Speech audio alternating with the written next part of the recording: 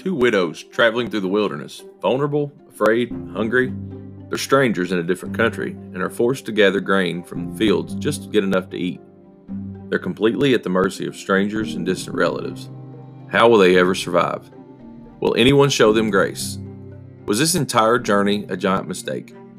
Find out all of these answers and more as we read what in the Word God has for us today in Ruth Chapter 2.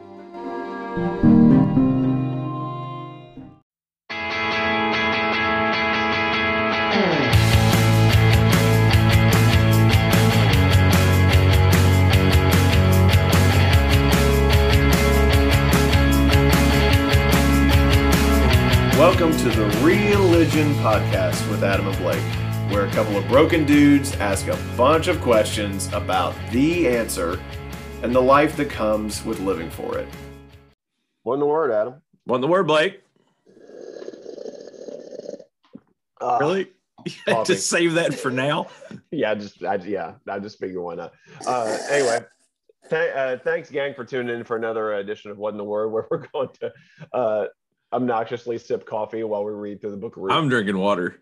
I still need to wake up a little bit, even though it's not even that early. So this is definitely a different.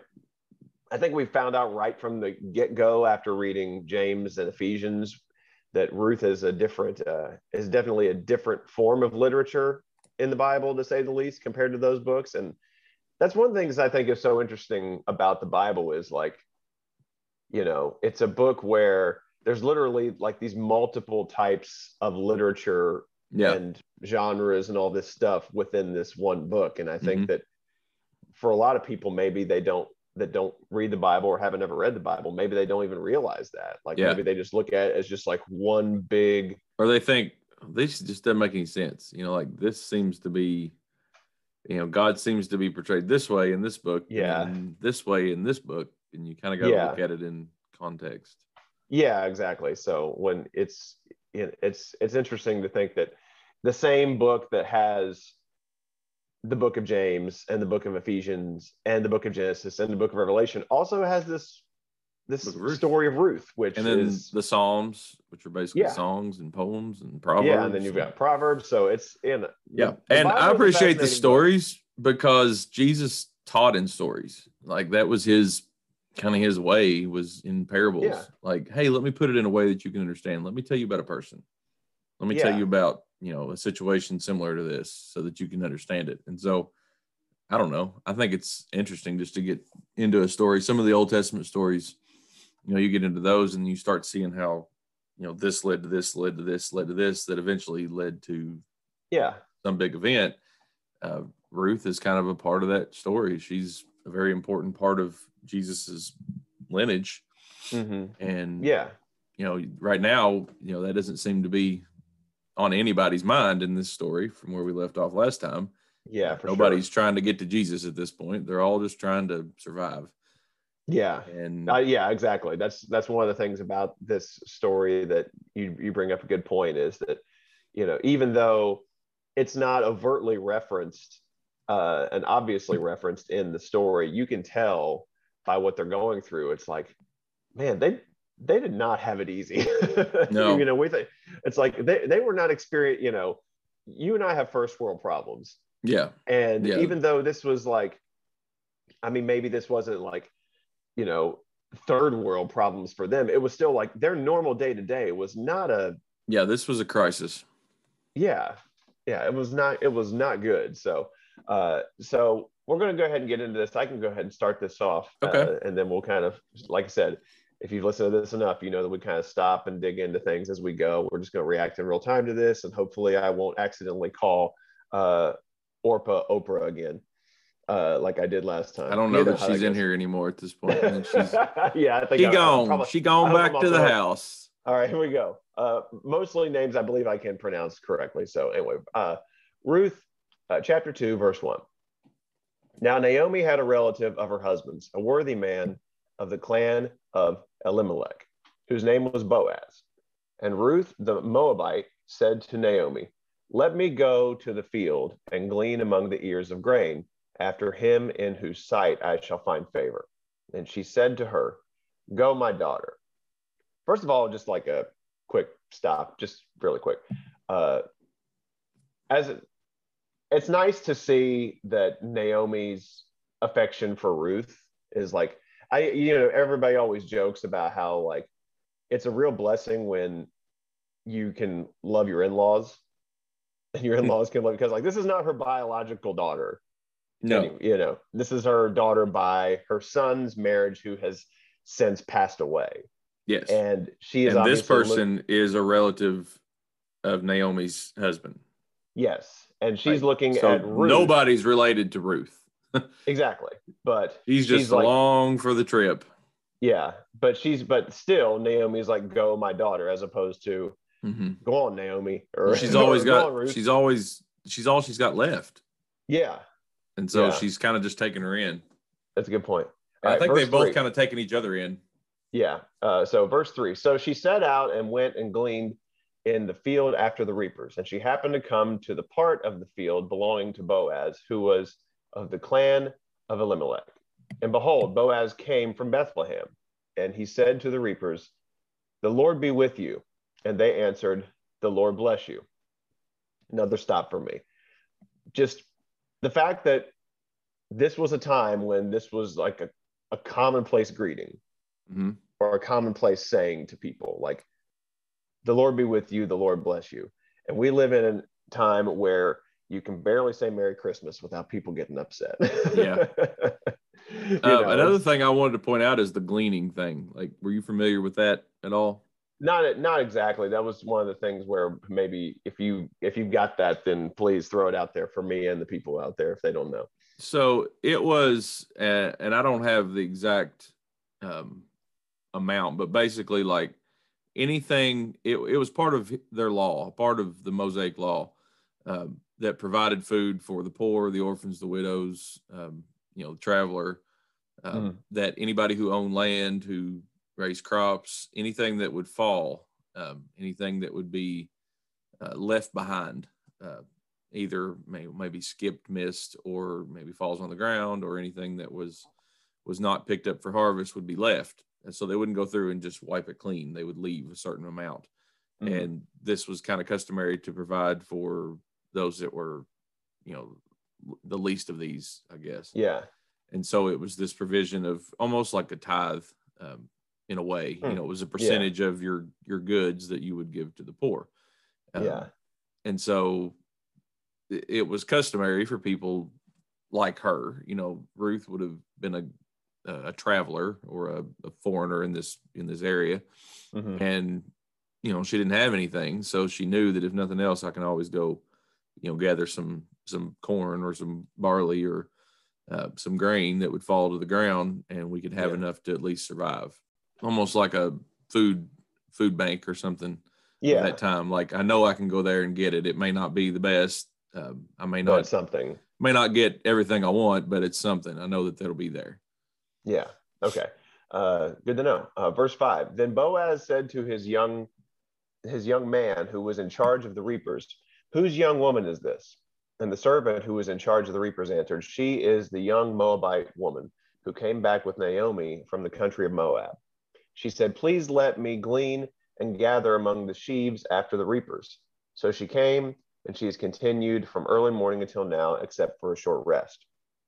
Then Boaz said to Ruth, now listen, my daughter, do not go to glean in another field or leave this one, but keep close to my young women. Let your eyes be on the field that they are reaping, and go after them. Have I not charged the young men not to touch you? And when you are thirsty, go to the vessels and drink what the young men have drawn. Then she fell on her face, bowing to the ground, and said to him, why have I found favor in your eyes, that you should take notice of me, since I am a foreigner? So I just think that's a good place to stop. Yeah. Personally. What do you, I have my thoughts on those few verses, just from 8 through, I guess, 10. Like, what did you get from that? Just like from he tells her just level, and I think he's protecting her. Like, right off the bat, he sees that she's vulnerable. I would say that, maybe he knew that his people were were good. You know, Mm-hmm. we find out later, you know, what kind of man he is, but we can see right off the bat that, you know, he seems to have good intentions and you know, come across in a way that, you know, he's trying to take care of her. He's not trying to take advantage of her. But there was probably people that weren't so kind, that would have either treated her poorly or maybe even, you know, tried to take advantage of her or something. And so I think that he's looking out for her, and he's just saying, you know, I know that you're here. And there was you know, he was related to Naomi's husband. So there was a part of that was customary. I think he, you know, because he was related to him and he had passed, there was a part of his duty that was to take care of his widow, her husband's widow. So, you know, it was like he's doing a duty, but he's also extending grace. Yes. You can, the thing that really caught me is you can just feel the sense of relief that she has when he extends this kindness to her. I mean, if you think about what situation she's in, you know, she's basically clinging to Naomi because she's all she has, and like she's like, I'm wherever you go, I'll go. And she's in this situation where she is definitely the least of these, and she's going out and she doesn't really know what she's going to get with Boaz. It seems like she's kind of, I think, between her being possibly, you know, I mean, as we've talked about, and as a lot of people know, is like, you know, I think women back in this time were not necessarily seen as, like, they were seen a lot of times as, for lack of a better word, like a lesser almost class like of people. Yes, exactly. And so she knows, so she sort of knows this standing. She's in this mode of desperation where she's doesn't really know what's going to happen next, and she's going here and she doesn't really know what she's going to expect. And then whenever he extends this, what seems to be an unexpected amount of kindness and grace to her, she just like almost gets overwhelmed and falls. And it's just like, and also she says, she questions it, you know, why have I found favor in your eyes that you should take notice of me, since I am a foreigner? And, you know, one of the things that we're supposed to do as Christians is we're supposed to love the foreigner and love the refugee and try to like look after those people too, and show kindness and favor to them. So this is obviously a time where it doesn't seem like a lot's changed. Like when a quote unquote foreigner comes to an area, there's obviously, at this time, there was a point where you could look at them as an other or somebody who you should be leery of or something like that. And the fact that Boaz extends this more grace. Yeah, exactly. Do you want me to keep reading, or did you have anything else? That's the definition of grace, right? Is undeserved, unmerited favor. You know, she didn't do anything to deserve this. She didn't even approach him. He noticed her. Makes you wonder what she looked like. Like if he goes, man, she's pretty, you know? Or if it was just like, didn't even notice what she looked like. She's just a guest in my field, and, you know, take care of her. So. Yeah, I mean, he could have known. It could be any number of factors. Because since he's family, I'm sure he knows the story. Like, he knows why Naomi's there. He knows that Naomi's husband and sons are dead. Yeah. So, you know, he knows that it doesn't take long to. He didn't read it on Facebook for people to talk, and say, he because even these people say, "Who is this? Yeah, who is this girl?" And they're like, "Oh, that's the girl that's with Naomi." Yeah. Oh, okay. And, you know, if it was in today, he's going, "Oh, so she's single," you know, like, and he may go, "She's single, like, and available, or she's single and vulnerable, and I better protect her." And I think it's more that, you know, who knows? We don't know. We're reading into this. I would like to lean that way. For sure. But at the same time, I think that you know, it's good to see good people find each other, I guess, right? You know. Yeah, 1,000%. So let's see what Boaz says. Verse 11, but Boaz answered her, all that you have done for your mother-in-law since the death of your husband has been fully told to me. Well, there you go. So he knows. Yeah. He knows. And how you left your father and mother and your native land and came to a people that you did not know before. The Lord repay you for what you have done, and a full reward be given you by the Lord, the God of Israel, under whose wings you have come to take refuge. Then she said, I have found favor in your eyes, my Lord, for you have comforted me and spoken kindly to your servant, though I am not one of your servants. So like you said, this is Boaz knows the story. He knows what he's she's extending going through. grace out of respect for what she's done for Naomi, who is his family member's widow.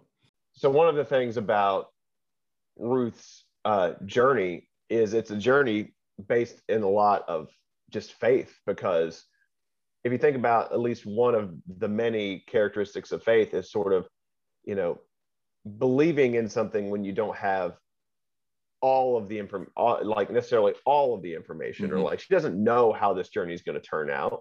Like she doesn't know that, know 100% that maybe going with Naomi to this place is going to be like the 100% right move to where. And what we still don't know too is like what she was leaving in Moab, like whether she had a good family to go back to or whether they weren't good. So, we assume that she left a good situation for this, who knows situation. But, maybe this was the best option still. Maybe she didn't want to go back or something. It's so like, we don't know why she chose that route. But still, she's had to trust a lot and probably be scared a lot and wonder, where the next meal's coming from and if this was the right decision. That's kind of what it's like to be a Christian, right? I mean, we don't know. We've never seen heaven. We're taking this by, the word that we have and by the, the evidence around us. But there would be people that would say that this is all a hoax and this is all a fairy tale and it's all made up, and that they would back it up with certain things and say you're wasting your time, you're wasting your energy and your life. But we're going on faith that there's more, and I think that's what she's doing. Do you want to take verse 14, go on from there? Verse 14, and at mealtime Boaz said to her, come here and eat some bread and dip your morsel in the wine. So she sat beside the reapers, and he passed to her roasted grain, and she ate until she was satisfied, and she had some left over. And when she rose to glean, Boaz instructed his young men, saying, let her glean even among the sheaves. So let her go out with you all. Don't let her wait until you're done. And do not reproach her. And also pull out some from the bundles for her and leave it for her to glean. And do not rebuke her. Okay, so he's given her a little, this is grace at this point. The other was kind of his duty almost. Everybody was allowed to glean from the leftovers. Now he's extending more. And he's giving her protection, he's giving her food, and now he's giving her the ability to get what she needs. And survive. And thrive almost. And the fact that he has to say this, it's almost an indication that everyone's knee-jerk reaction would be to reproach her and to rebuke her. Like, from if she tried to do this in any other circumstance without him sort of laying this out there for them and being like, oh, by the way, don't let her, basically, y'all let her do her thing. And it also shows what kind of man he was and what kind of leader he was among his servants or workers, that he was respected enough that all he had to do was say it.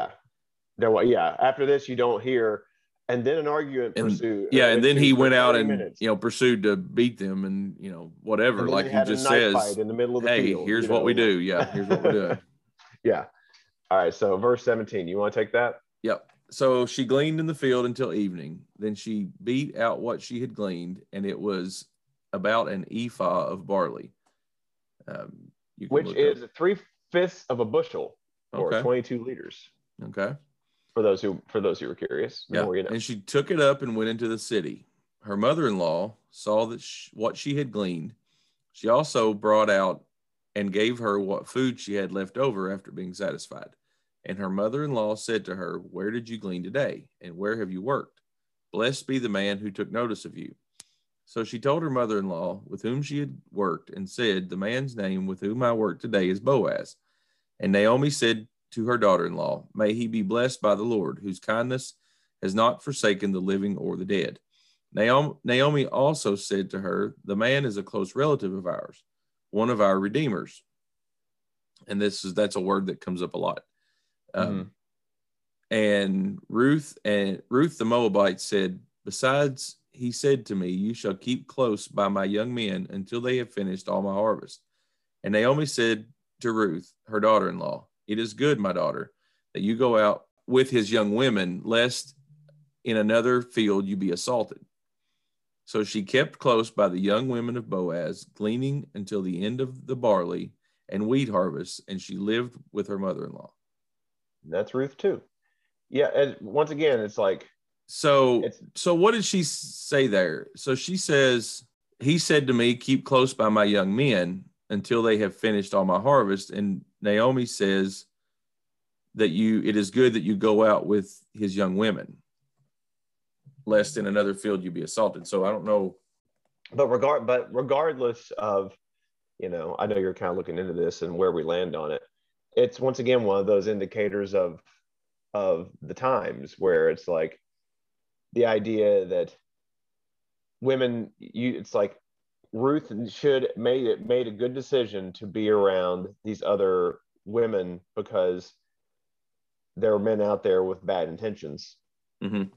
And there are women who would look at her and not think, oh, there's a woman over there working in the field, I'm just going to leave her alone, and good for her. They'll look at her as a way of, they would look at her and think she doesn't belong there. They may, and of course it doesn't even specify what kind of assault they're talking about, but it's like, there's definitely seems to be a bit of a class system here where it's like, the women, her in the field being A, possibly a woman, B, definitely a foreigner, all these things factor into it's not safe. Yeah. In a lot of circumstances, this will not be a safe thing for her to be doing. No, sure.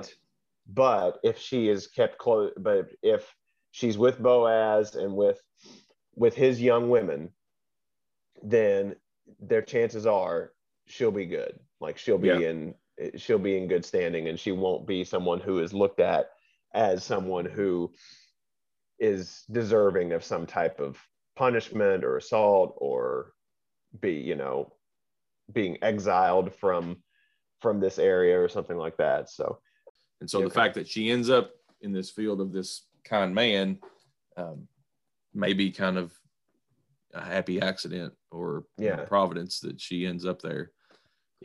This man that took care of her when they probably could have ended up a number of places.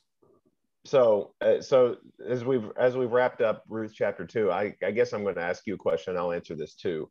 Like, obviously, as Christians, we're called to be more like Jesus every single day. Like, that's kind of the obvious thing. Like, live for him, be more like him with your heart and your mind, your actions and things like that. But I mean, there's plenty of other people in the Bible that we could learn from and we could sort of model our faith after that would be similar to what Jesus would do. So like in this chapter alone, like, who are some people that you're looking at that we've read about, and then you're thinking like, I should be a little more, in this part of my life, maybe I should be more like Ruth, or in this part of my life, maybe I should be a little bit more like Boaz or something like that. Yeah. Like, what comes to mind for you? I'll always be looking for God's plan in the middle of yours. She was just going to get barley. She was just going to get some food for the day.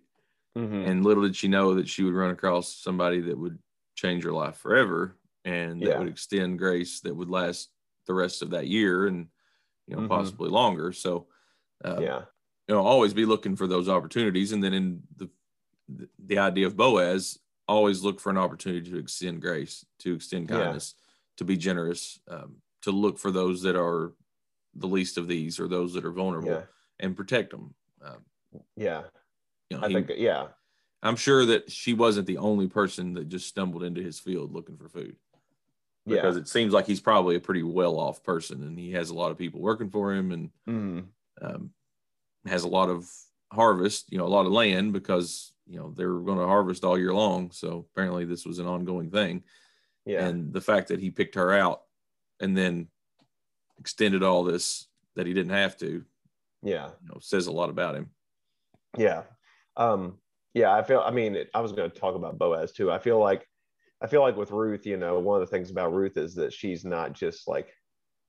she's not just out there being a complete mooch off of Naomi. Like, she's willing to go out there and, get her hands dirty, so to speak. She's ready to go out there and get out in the field and do what she has to do to, for herself and for those around her. And one of the things I talk about as I mentioned before, one of my part-time jobs is I'm a communications instructor, and I teach this sort of fundamentals in communications class at the college that I work for. And one of the things that I always try to tell my students is how a lot of times when you're dead and gone, like, your legacy is going to be how you communicated with people and like what you said and how you said it. Mm-hmm. And I feel like that act of kindness that Boaz extended to Ruth is going to be something that she probably remembers for the rest of her life. And so it's like, or somebody will remember for the rest of their life when you think about when you're down and out and somebody, this one person extends kindness and grace to you. And is there ever time in your life that you can think of just off the top of your head that you think, man, I'll never forget what somebody did for me or what somebody told me? Or, well, yeah, it's one of those things. Like, I mean, this is not necessarily a specific instance, but it's like, I feel like one of the biggest things that you can be told by your parents or tell your kids is that you're proud of them. I feel like mm-hmm. anytime that my parents have ever like just said, I mean, your parents say a lot of stuff to you, and they say a lot of like affectionate and kind words to you, like half the time I get off the phone with my mom or my dad, I say, love your mom, love your dad, or whatever. And it's like, it's almost dismissive, sadly, mm-hmm. but it's like, you hear less like I'm proud of you, like, yeah, and just something like, or for a specific reason. Yeah, exactly. Like, I'm proud of you, like what you just did. Yeah, I just wanted you to know I'm very proud of you. Like, yeah. I was texting back and forth with my wife, and she was kind of like, my wife is a school teacher, and as is yours, and she was just kind of in one of those modes where she was like telling me a little bit about her day and all this stuff. And I just like, my Facebook memory thing popped up, and it was like 2 years ago she had gotten her master's degree in teaching. Mm-hmm. And she now has been teaching for 3 years, and she was kind of just going through that stuff. And I just texted her. I was just like, I'm proud of you. And mm-hmm. like, of course, and she responded with like these little like blushy emojis or something or whatever. But it was like, but she said like something, she was like, well, I'm proud of you too. And we kind of kept moving from there. But you could even tell just from that response that like she wasn't expecting that. Paused her. Yeah. Yeah. So think about where those opportunities are where you could be that thing, say that thing or do that thing that like, because there's probably a lot of people that are going around at this time in our life that are just like, man, this world is a mess and everybody sucks. Mm-hmm. It's like everybody's treating each other horribly. And they're like, they look at social media and they look at the news and they look at all this stuff, and they're just like, we are, we're these irredeemable people, and who among us is even remotely kind to each other anymore. So like, if you have those opportunities to show someone not just a little bit of kindness, but a lot of kindness, yeah, there's a chance that you're probably going to like make their day or their week, or mm-hmm. they're going to look back on something years later. It's like, I remember the time that you said this to me, or whatever. You're like, I've had people tell me that, like, I remember one time you said this or you did that, and I'm like, I don't even remember that, but yeah, it's stuck in their head. Yeah, exactly. I got into a situation this week where someone did not extend grace, and it frustrated me because I felt like it was sort of deserved. Yeah, if that makes sense. But sure, I was applying for my HVAC license, and mm-hmm. or not applying, but renewing them. Yeah. And with COVID, everything's been crazy, and usually I just send it in the mail, but everything was shut down at that time. It was back mm-hmm. in December, and so I just did it online. I'd never done it online. Well, long story short, I paid my fee or whatever, mm-hmm. and all that, and thought, well, I'll be getting a card in the mail one of these days, getting my renewal and all that. And I'd kind of forgotten about it. And then, a few months have passed, and I thought I never have saw that, I wonder where that is.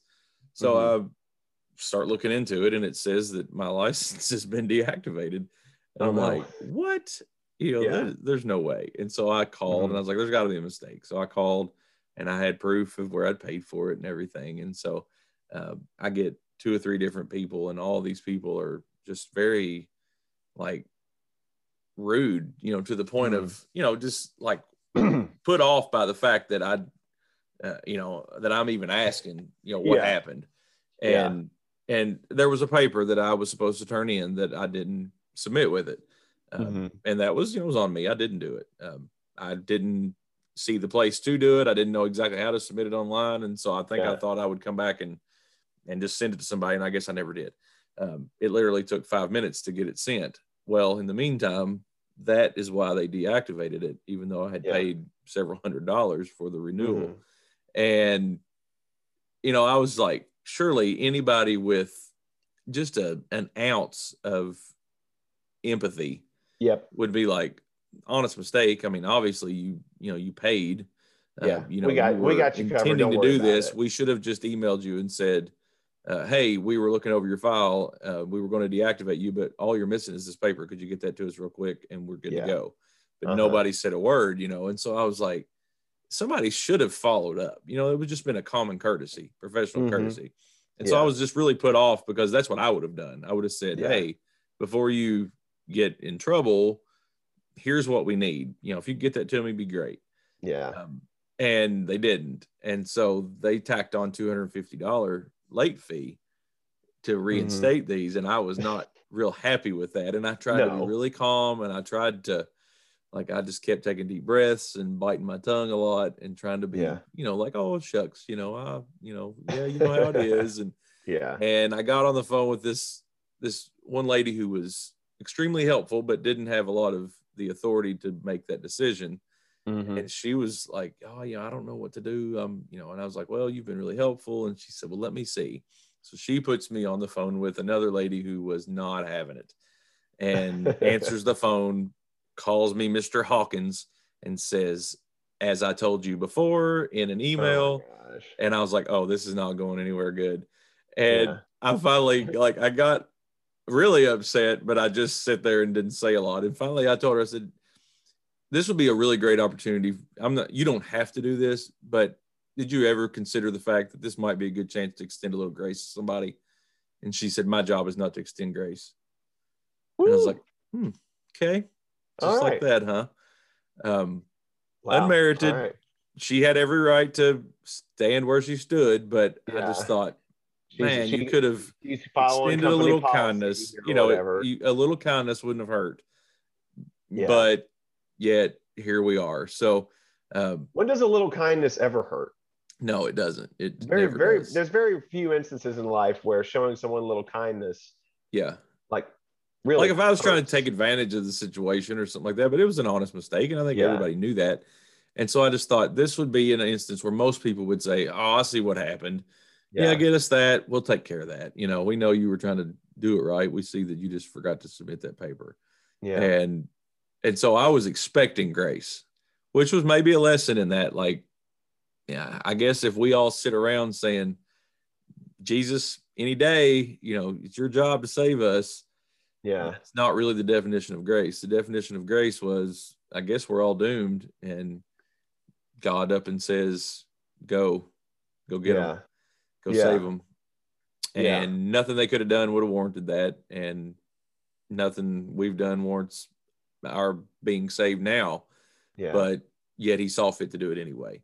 And I think sometimes living in grace and being someone who sees the value of that helps me extend it a little easier. Sure. Because I can look at a student and say, I see your effort. We're good. If I didn't see your effort, or I think you're trying to take advantage or something, then that's different. But if I see that your heart's in the right place and you're really trying, I'm going to give you a better grade than you deserve, or I'm going to give you an extension, because that's happened to me. 1,000%. Exactly. It's happened to me. And, but I don't know, man, some people are almost offended by the term grace, that you should ever go off script. And if we all look inside of ourselves and realize that none of us are worthy of it, but all of us need it. it's a little easier to give it to somebody else. And so I don't know where Boaz was. He may have been the richest man in the whole country at that point in time. He was pretty well off, obviously, but I don't think he had forgotten where he came from.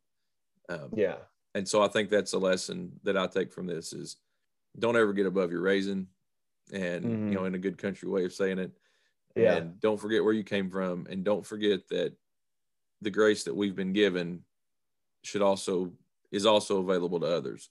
We can give it person to person, but we can also introduce them to the person who can give them grace that we can't. So, always remember how grateful we are for Jesus, and that, it's not our right to have it, even though I felt like it was my right to get it in that situation. Grace is something that's all based on the giver.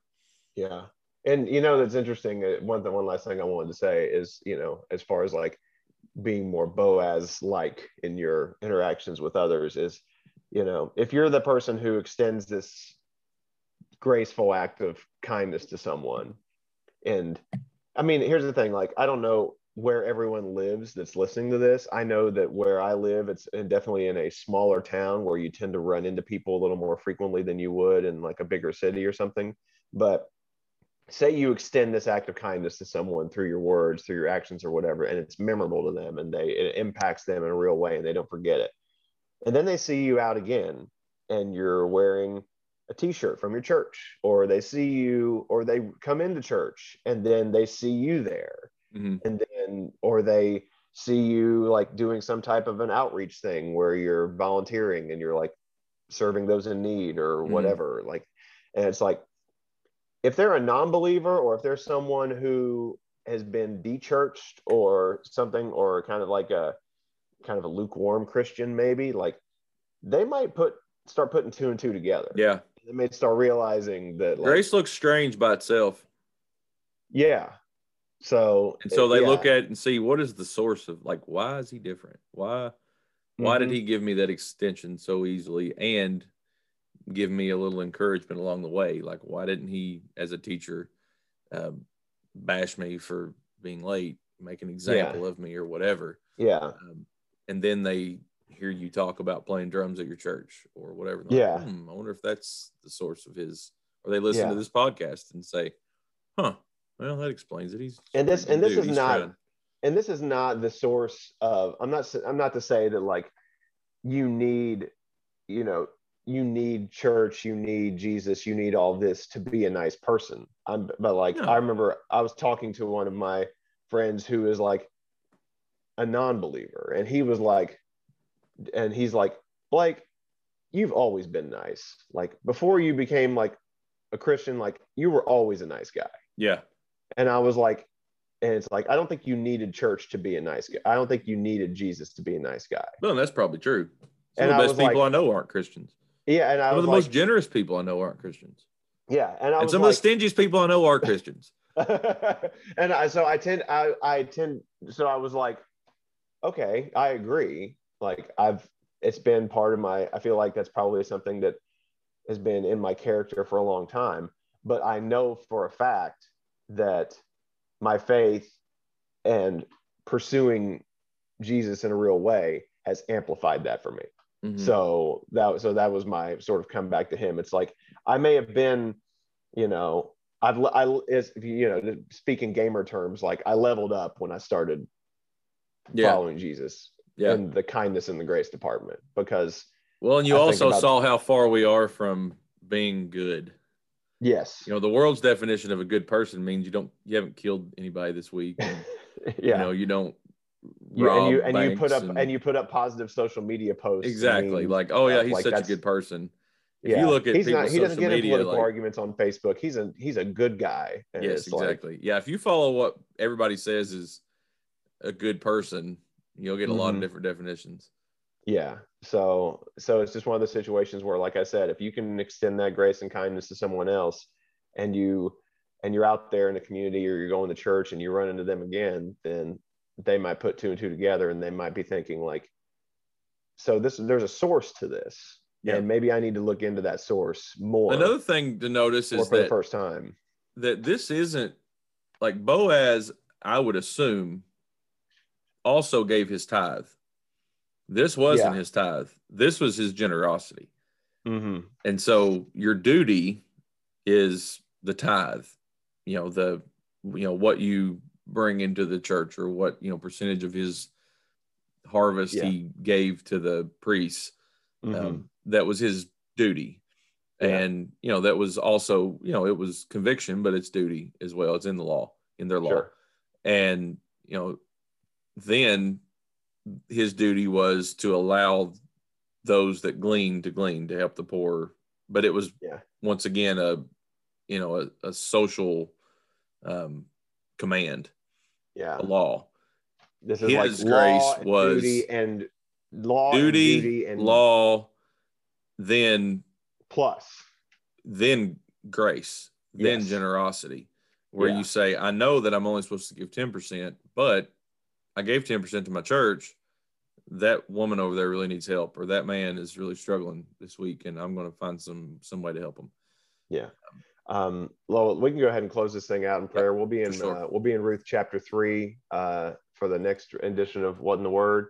I'm going to try to get through these next 4 chapters over the course of the next next 2 chapters, all 4 chapters of Ruth total. We'll wrap this thing up in a few weeks before summer officially kicks in, hopefully. But in the meantime, I can go ahead and close this out in prayer if you all are in a position to, as you're listening, and you can bow your heads, feel free to do so. Lord Jesus, we thank you for this time that we have in your word. We thank you for the unexpected sort of enlightenment that we can get from your word. And a lot of times we feel like that we have to turn to Jesus for everything, and we should, but the way that the Bible is, and just the unique nature of your word and how it was put together, and sort of the variety and the sort of unexpectedness of it, you can find bits and pieces of Jesus in all kinds of people who have lived lives similar to his. And so, God, let us be more like some of these people. Let us be able to have faith like Ruth and have grace like Boaz. Let us try to always be aware of both of those things and have those be some defining characteristics of our lives, to the point where it's visible to others in our words and our actions and in our thoughts. So God, bless this time that we have. Pray that we can just continue to do this podcast in a way that other people are touched by it and grow in faith along with us. And hopefully for someone possibly who's hearing this, maybe they start to explore Jesus and what that means to follow him for the first time. And God, that's a win we're all looking for. We say these prayers in your name. Amen. Thank you for listening to the Real Legend Podcast. We hope that something that was said today inspires you to come to know God in a real way. We would love to hear how God is using this podcast to help you on your journey. So email us at realligionpod@gmail.com. That's REALIGION pod@gmail.com. Or reach out to us on social media. Thank you for your support.